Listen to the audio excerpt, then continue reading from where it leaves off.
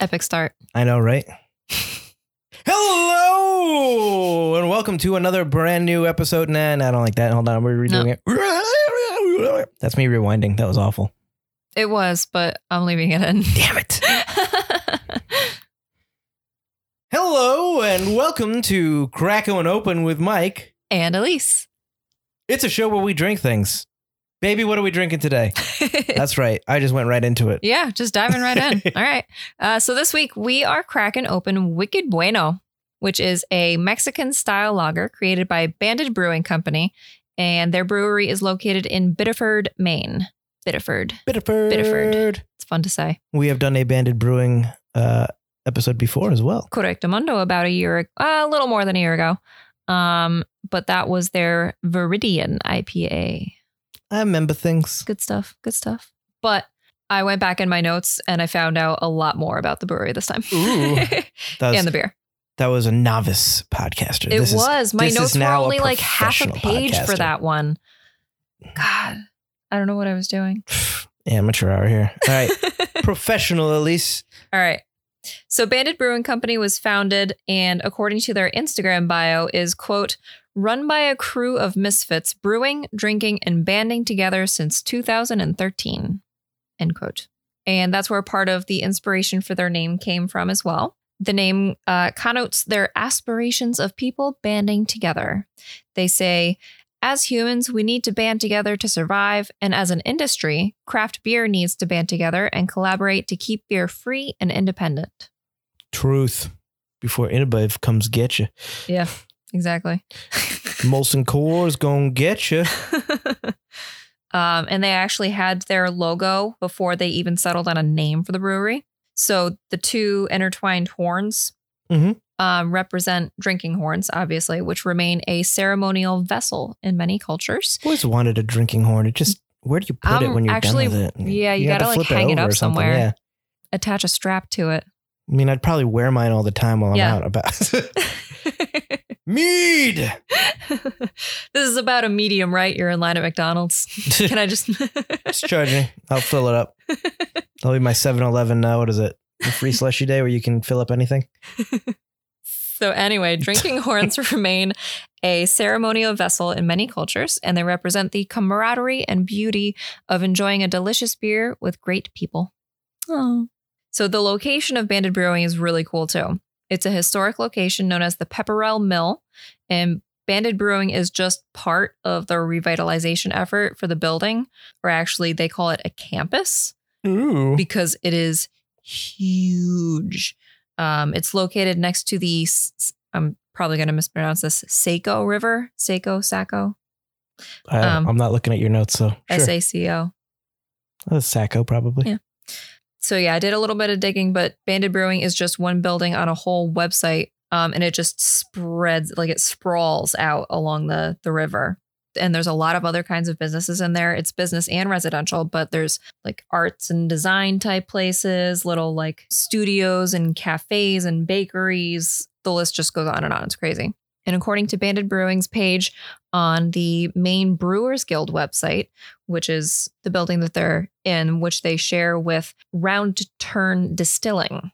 So there's a distillery either right above or right below them. Cool. And is absolutely stunning and infused with character. The mill space has a life of its own, a relic from a bygone era, which totally tracks. I was looking up pictures of the building and it just has it almost reminds me of Two Roads in that it's like the brick, like old industrial factory kind of feel with the tall windows, and it just goes on and on. Except that you could probably fit like multiple Two Roads on the Pepperell Mill campus. That's how big it is. That's a big campus. So Wicked Bueno. As I mentioned, it's a Mexican style lager, clocking in at a very crushable 4.3% ABV. And it's listed as using Pilsner malt, flaked corn, Centennial hops, Saco River water, and yeast. So Pilsner malts make sense for a lager like this with that really soft, sweet kind of taste.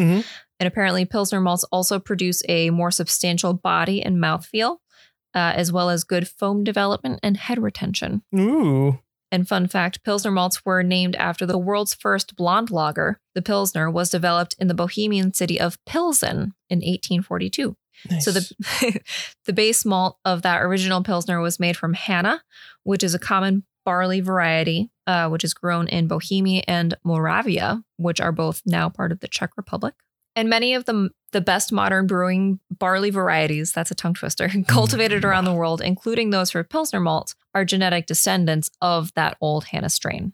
Now on to the next ingredient, flaked corn, which piqued my interest because I'm pretty sure I've only seen flaked oats used in beer before. I don't remember seeing flaked corn, but apparently there are many ways to use corn in brewing. Malted corn, cornmeal, corn grits, popped corn, corn sugar, aka dextrose, and even, this is a little gross, but I've heard of it before, chicha, which is corn that has been chewed and then spit into a pot.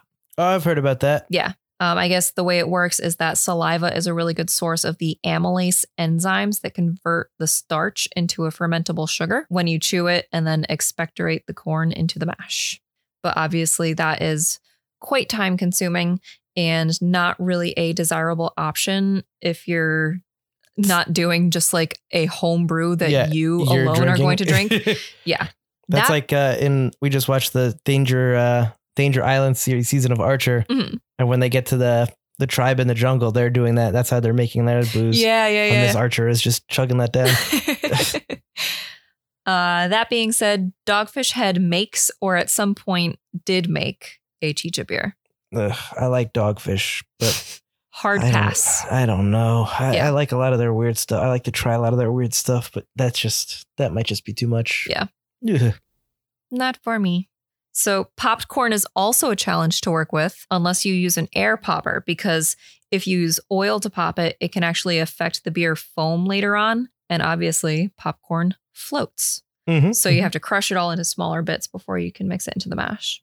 And although it is a more difficult ingredient to work with, corn does produce a unique depth of character for lighter beers. Ooh. Yeah. So next up on the list are Centennial hops, aka the dual purpose Super Cascade variety of hops. It is fairly newer, although it was bred just 2 years after Cascade had already been released to the public in 1972. But Centennial hops would not be released to the open market until 1990. It's referred to as Super Cascade because its aroma is very similar, although slightly less grapefruity, but it has a higher bittering potential. So that's what makes it dual purpose. But it was not widely used for a long time and was pretty much all but forgotten about until craft beer really took off. More adventurous brewers took note of this high alpha hop. Alpha. That being said, although its popularity has really grown, it's not an easy hop to work with because of the high alpha acid content. It needs to be harvested and processed into cold storage as quickly as possible, and it doesn't store for very long. Centennial hops are also described as having aromas of pine, mild citrus, and some floral notes, and it has a clean, bright bitterness. And finally, we've got that Saco River water, which I don't really have any notes on. I just thought it was cool that they actually use water that's like literally from right next to them. And I think in the past episodes, we've only talked about like one or two other breweries that use very locally sourced water. It's unfiltered Saco River water, I hope, right? Just like they did not specify. Took a bucket, poured it in. If I don't see some guppies in that cup when I pour it in, I'm going to be a little disappointed. They better have 3 eyes too. Ooh, blinky. So you want to go fishing? Yep. Okay, you ready to go for this? Because it's going to hurt me more than it is with a beer can. Aww. I have no nails right now to open this can. Whose fault is that? It's mine for good grooming. I opened it. I'm so proud. You did. Good for you, baby. Wow, that is a light beer. So, yeah, we should talk about our history, I guess, with Mexican lagers. Yeah, sure. So, generally speaking, you and I have had the mainstays. Yeah. I mean, Corona is what I started drinking when I started drinking at 21. That was your go-to. Like my go-to for a long time. When you were a novice. And then I learned that Corona tastes like piss. Yeah. And then, if I had another Mexican beer, if we went to like a Mexican restaurant or something like that, I'd have like a Modelo, which is all right. Mhm. Or Pacifico, Dos Equis is Dos Equis, okay. yep. Stuff like that. But it wasn't until recently that, at least in the Northeast where we are, people really started introducing some more Mexican style lagers Yeah. into their craft brew regimen, which is probably completely different for anybody listening on the West Coast. I'm sure That's it's true. probably more Yeah. Somewhere in like Southern California, Arizona, any of those southern states. Texas. Yeah, they probably brew a lot more Of that style. more of that Yeah, style because beer. that's where they're closer to the border. They're close so. to the border. It's probably more widely available. It's just more of a cultural thing, I'm sure. Whereas here, it's like so far away that it's not part of the norm, I guess. But recently, which Mexican style lagers have never really impressed me, probably because they are mass produced company ones. Yeah. But recently, the ones that we've had, like when we had it at Dockside, had the Chilsner. And now El Capitan. Mm-hmm. Although, Was that a Mexican style beer?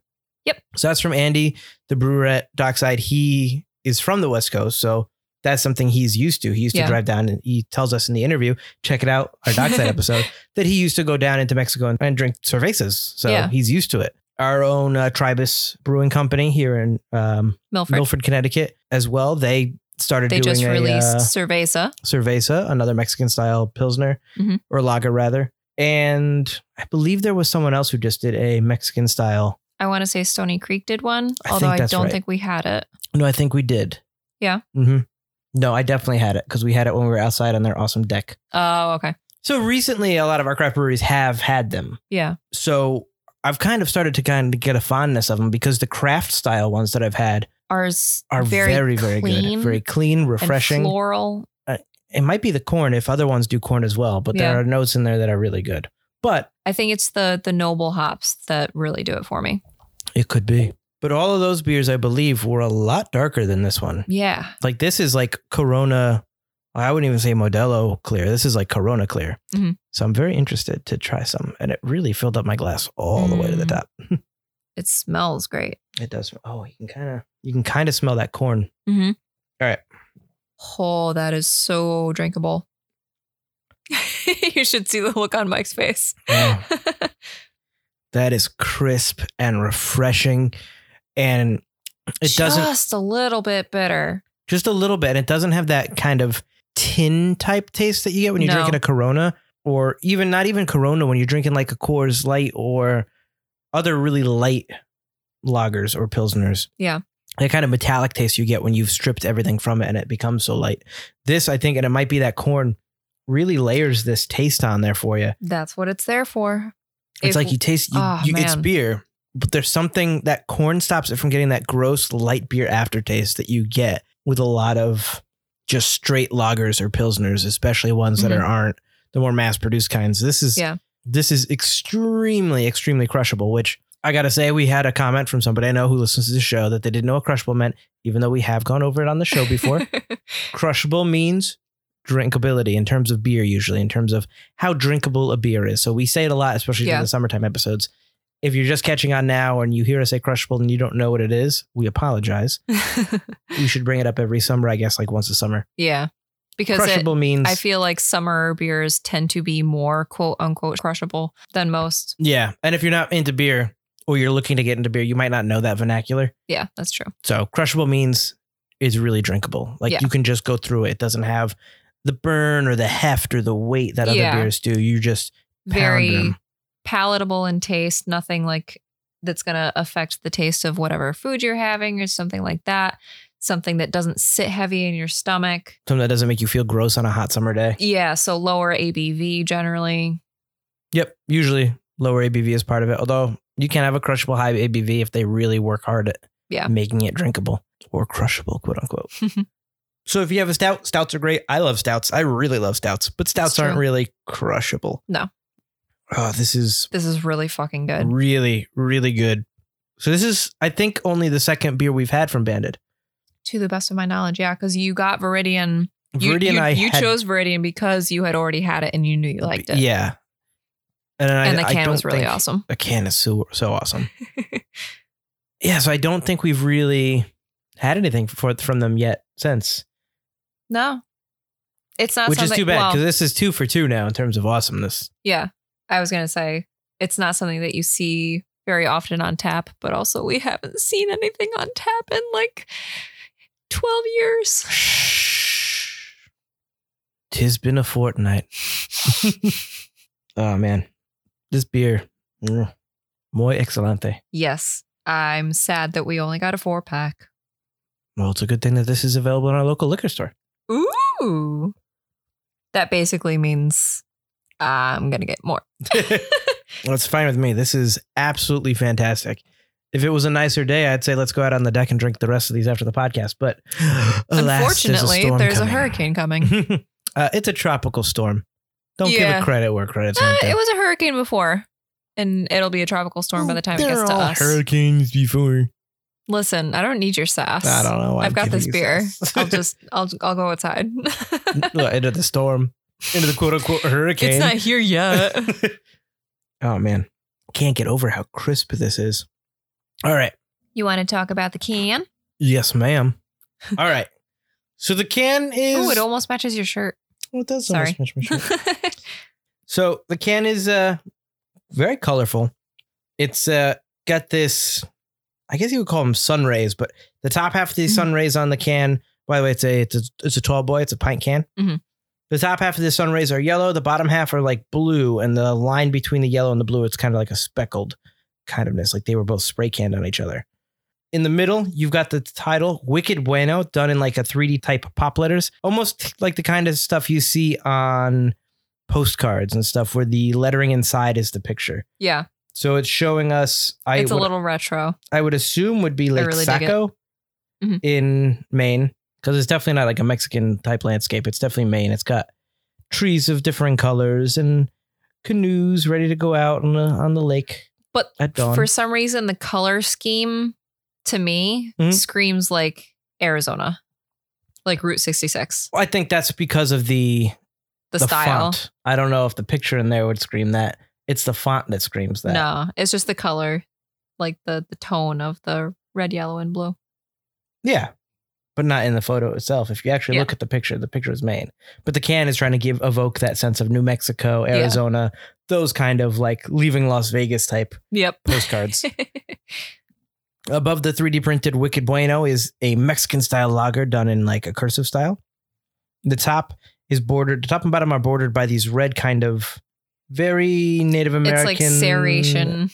Like central Native American kind of design. Got those like what's the name of that red? Almost like a clay red kind of coloring. Or Adobe. Adobe is what I'm thinking of. Yeah, like an Adobe red, spiky border. Banded Brewing is got a big white font, big white band of on the far right end that says Banded Brewing in just black font. Very simple. The actual horns that you're talking about aren't actually present on this can at all. I saw them somewhere. They're very small. Oh, I see them. Oh. So on the left side, it says Pilsner malt, flaked corn, Centennial hops, Saco River water, yeast, unfiltered, unpasteurized, and vegan friendly. Keep cold, enjoy fresh. Brewed in the Pepperell Mill in Biddeford, Maine. Biddeford. Then you get two of the red horns that Lisa was talking about, but they're really tiny. Then it says 1 pint, 4.3 alcohol by volume. Please recycle. And that's it. And the Surgeon General warning, of course. But the can is really cool, really colorful. It really like captures your eye real quick. Yeah. And the fact that the title of the can is right there is actually a big change from the Viridian can where it took you forever to figure out where to find the word Viridian. And like, is that the title of the brewery or the beer? Is Banded the title of the beer or the brewery? Like it was much more of a minimalist font and really took over. The picture of the can took over. This is really in your face. Mexican style lager, Wicked Bueno, buy it. Yeah. So we did. And it was good. Yeah. But it's super interesting. I think it's really the corn that I think it makes a huge difference. And makes I think a huge difference right. And is why we bought it when we read corn. And I was like, that's cornflakes. Yeah. I got to get it. Yep. That would be a good cereal beer.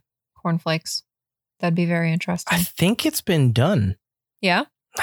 I'm not positive. Locally or just like something you saw online? I think just something I saw online. I don't think locally yet.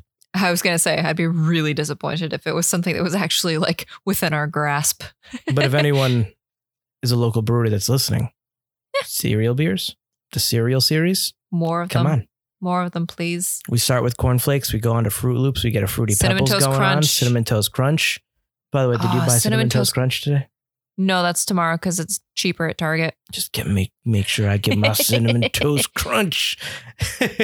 So yeah, this is good. This is really, really good. It's almost like it's Wicked Bueno. I see what you did there. I used the title in the thing to describe the thing. It's funny. I'm clever. All right. So that was Banded Brewing's Wicked Bueno. It's amazing.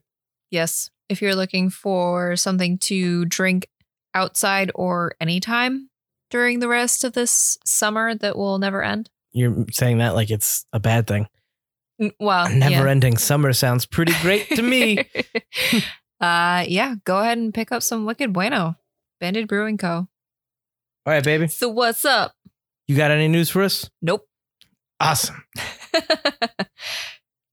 I thought last week was slow news-wise, but like, holy crap. Like, time stopped. Nothing happened. To you. Except for the most interesting headline I read that is pop culture related was there's some kind of controversy going on during the filming of Mission Impossible 7 where they want to blow up this like historical like 111-year-old bridge in Poland, and people are trying to petition not to do it. But it's like a suspension bridge that's been decommissioned for years and years, but it looks really freaking cool. I didn't read that. That's interesting. Yeah. See, stuff happened. Well, I got some news. All right. So just today, when we're recording this, August 3rd, 2020, it was announced that Dwayne "The Rock" Johnson and Danny Garcia bought Vince McMahon's football league, the XFL. Now, people who might not remember, the XFL came out very shortly, I think a year or two ago, and it was touted as kind of the replacement for the NFL. And it kind of had... it was created by the WWE chairman, Vince McMahon, who everybody knows is kind of that douche on the WWE. Yep. So because it couldn't return for the 2020 season, the company went bankrupt. The whole league went bankrupt. Wow. So The Rock stepped in with his business partner and his ex-wife, interestingly enough, Danny Garcia, and Jerry Cardinale's investment firm, Redbird Capital. And they're now stakeholders in the league. And it only cost them a combined $15 million to buy it, which I was a little surprised. Really? Yeah. I guess they really went bankrupt. Huh. So I would assume they're going to work on getting everything ready for a return season maybe next year, because with everything going on now, yeah, plus a repurchasing of the league, it's going to take a while to rebrand everything. Yeah, there's got to be a lot of like what's it called? Reorganizing, rebranding, restuffs. Yeah. I think you have to rework it a little bit. There's a euphemism for it. But I'm sure with The Rock involved, his presence is going to pique interest to begin with as well. And I know a lot of people, when it started, actually were pretty into the XFL because it had a lot of rules that were more interesting to watch, a lot of rules that were old school NFL that the NFL had since changed or modified. So a lot of people were really enjoying the XFL season when it had started a while ago. But apparently there were no plans to return to 2021 originally. Oh. So maybe it's 2022.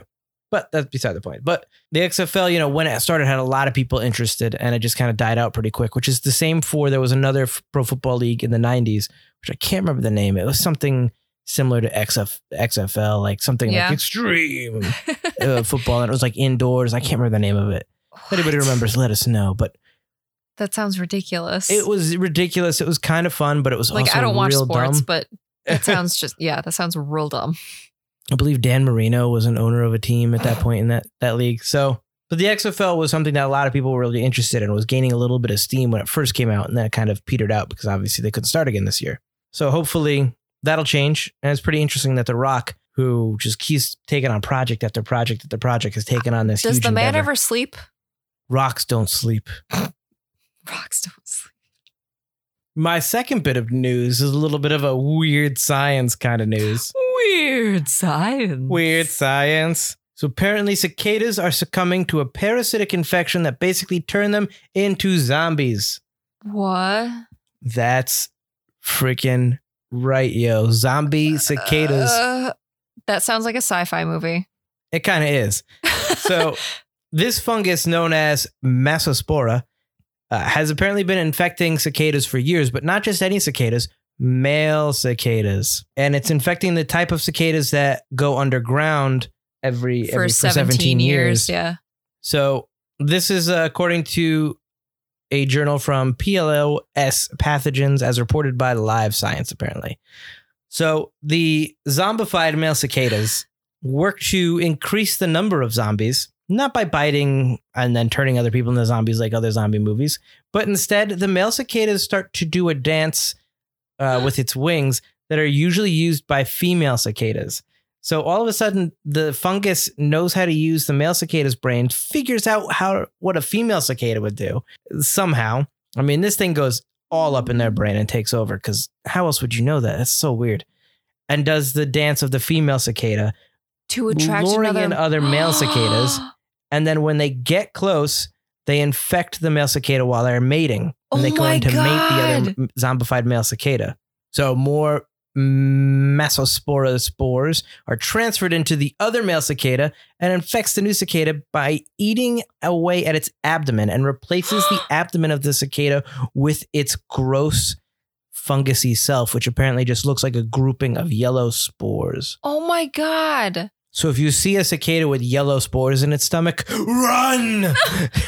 Apparently it's not easy to spot this transformation because, like we just said, cicadas usually these cicadas, the species name is the magic cicada, the Magicicada genus, which is the one that spends 17 years underground. Yeah.